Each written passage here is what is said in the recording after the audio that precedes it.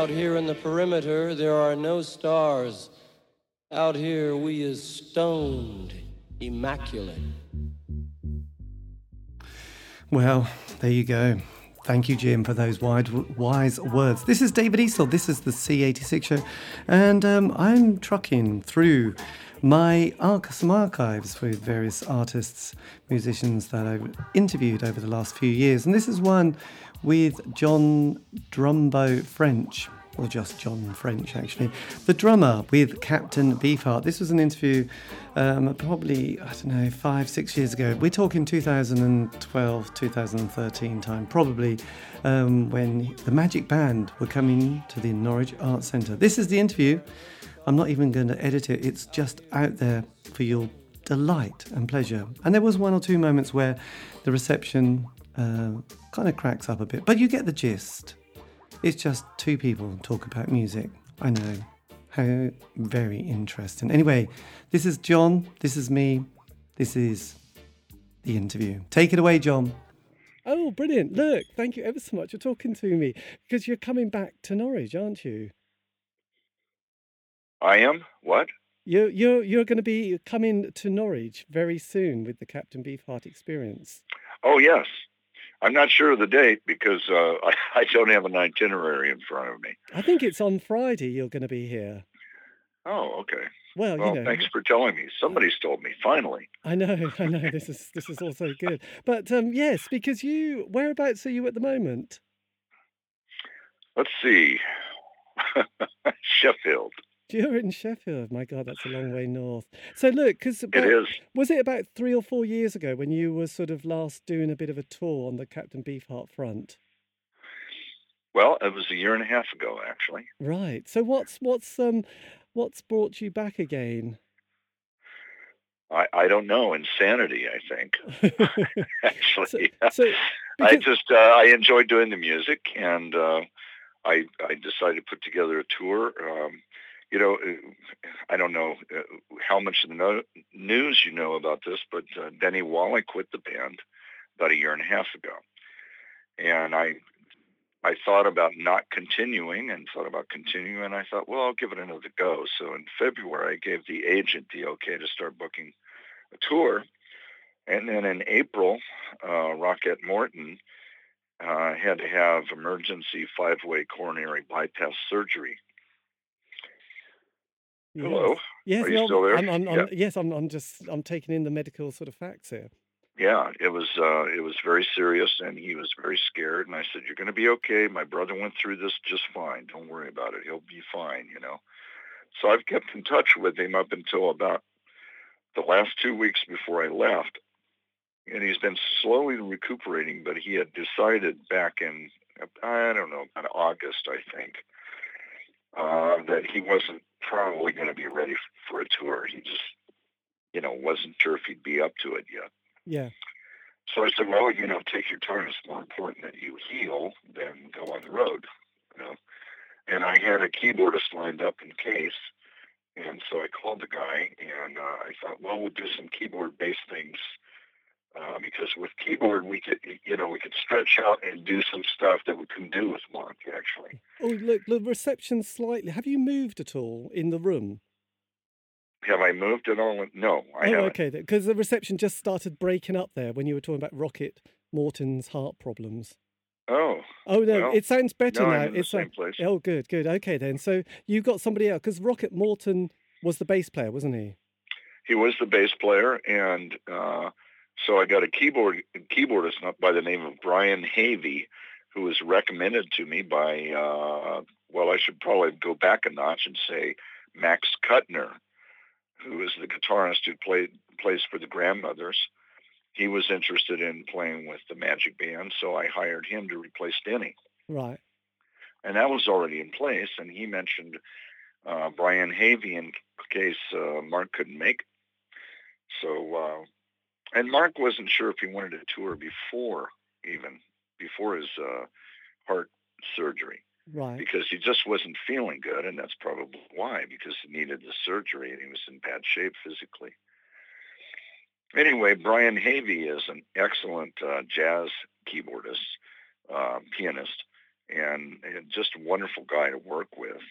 And he's really added a lot. So we're adding new songs to the repertoire. That 5 new pieces, as a matter of fact. Let's see if I can recite them off the top of my head. We have Bellerin playing, which has marimba in it, so it needed a marimba sound, so he can play the marimba part.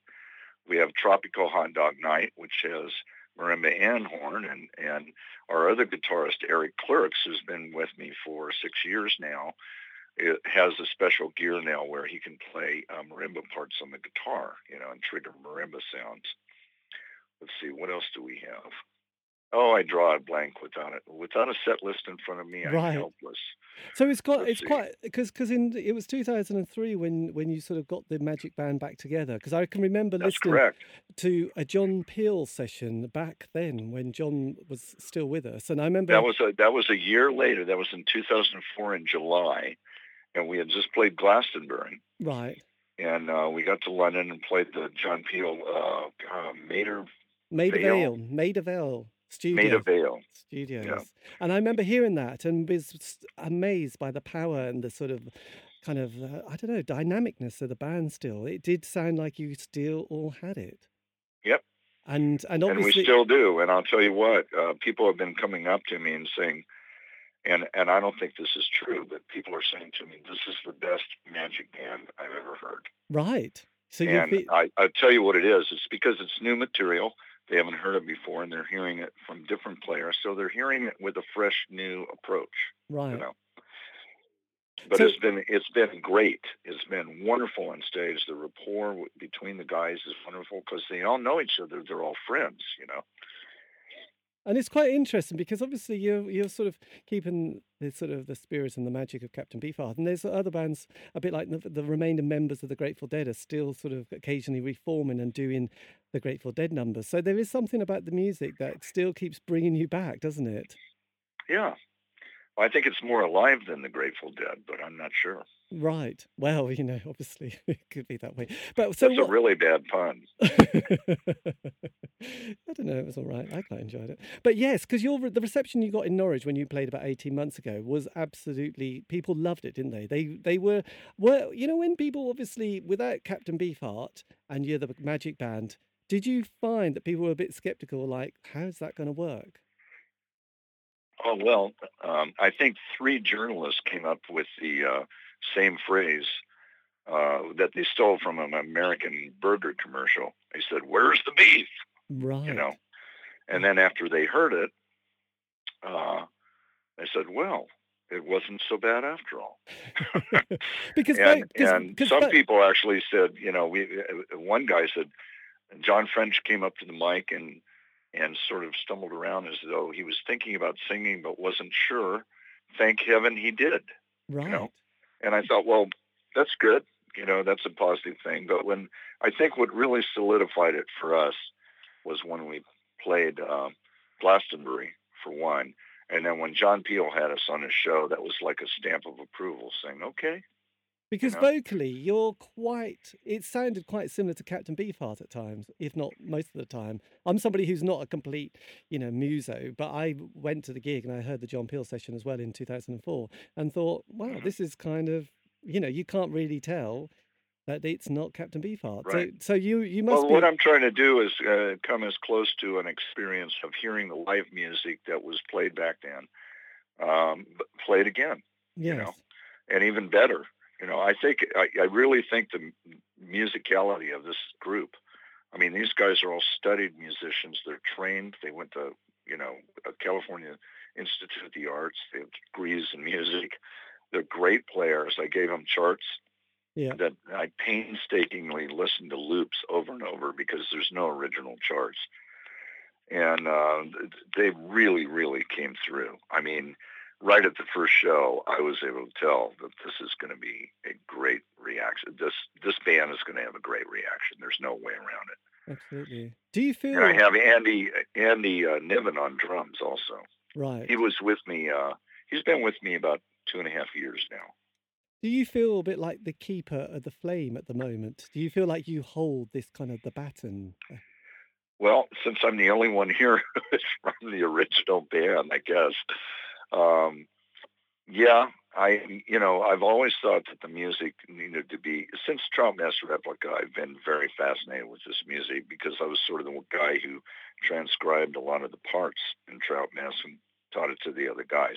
I didn't teach them how to play their instruments. I just taught them the parts, Because played from piano. because obviously the critically acclaimed album, which you just mentioned, Trout Mask Replica.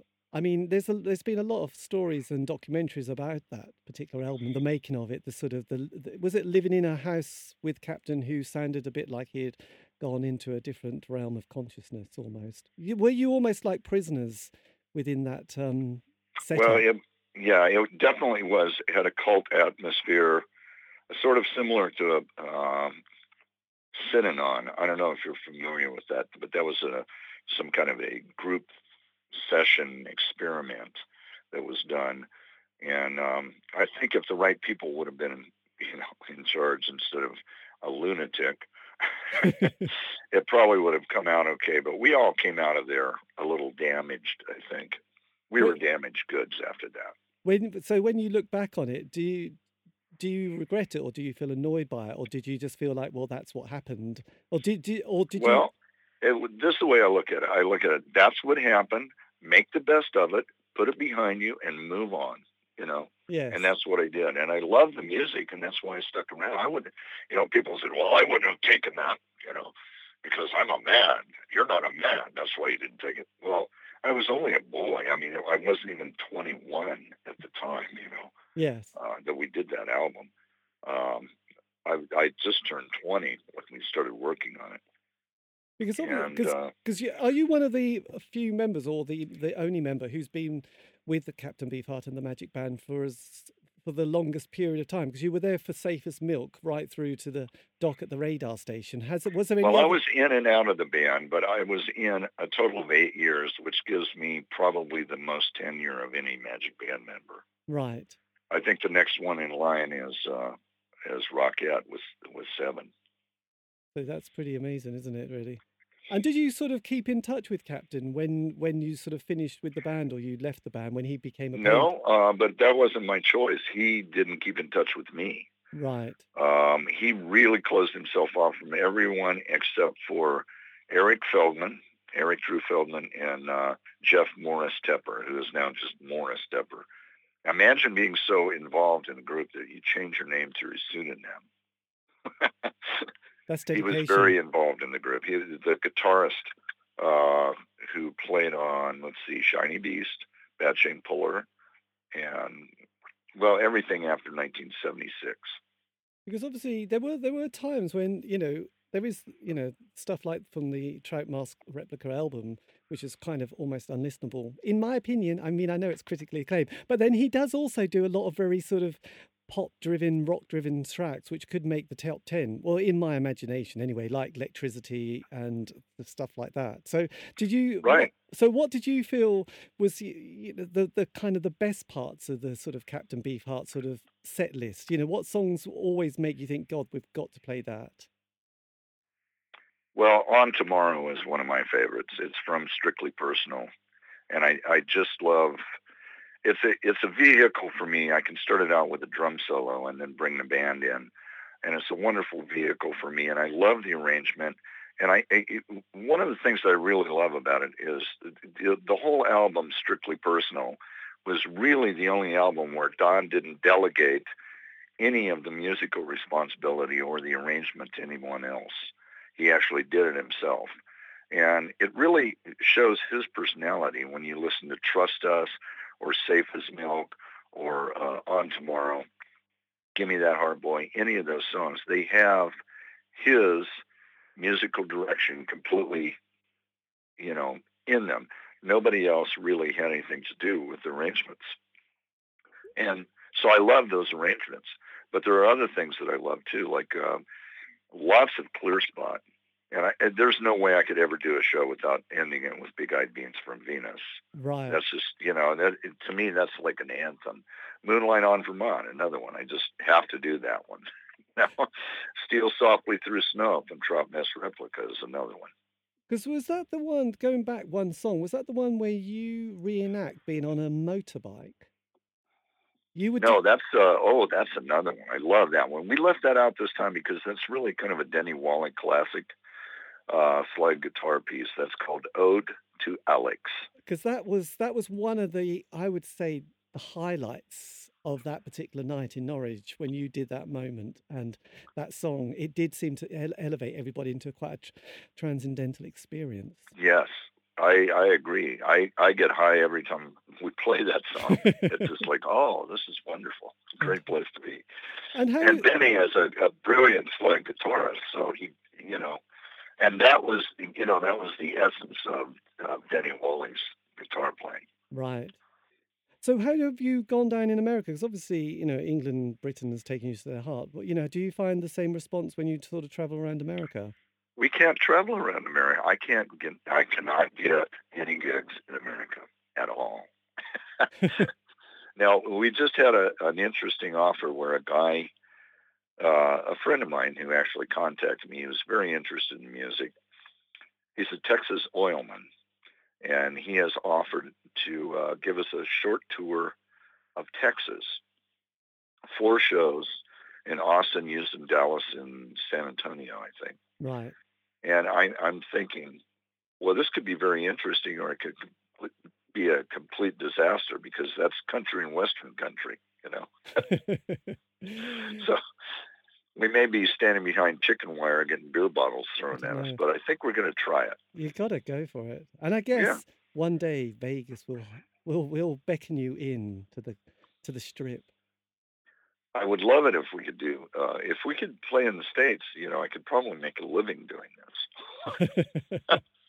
I guess is that what kind of one thing that's often quite curious is that obviously you've dedicated your life to the music of Captain Beefheart. I mean, did it ever pay? I mean, were you able to survive? Were you able to say, yeah? Because how does that all line up when you get home and you've got to pay the rent or the food or the heating or the car? Well, I always tell myself I'm not going to do this again. Are you still there? Yeah, I'm still here. Okay, I'm hearing a little breakup. Sorry. Okay. Anyway, I always come back and I go, this is the last time I'm doing this. That's a big joke with the band members. It's like, yeah, here we are on John's last tour. Yes. But no, it has been very frustrating. I was actually supplementing my income by repairing brass instruments for quite a few years. And my friend who owned the company that I worked for passed away last year, or earlier this year, I should say. As a matter of fact, this has been a very sad year because I've lost three really good friends this last year. Right. And my sister-in-law also. So it's been kind of a tough year. But yeah, I do often think to myself, and I've had a lot of family members say, why are you doing this? And I say, well, what else am I going to do, really? I think I've sort of been ruined for the rest of the world. I'm sort of a specialty item now. Yeah. It's like that one tool that you need to fix the car that you never use for anything else. These mechanics, they'll go out and they'll say, there's one tool that I have to buy for this car, this particular car, that I never use with any other cars. Well, that's what I am. I'm the tool that can only be used with the Magic Band, I guess. And I guess a bit like members of the Rolling Stones, when people knock them, it's like, well, what else are you going to do when you're the members of the Rolling Stones? Yeah. It's just, what keeps you probably going in the morning. Yeah, except that they have millions of dollars. Yes, they got an accountant quite quickly, didn't they?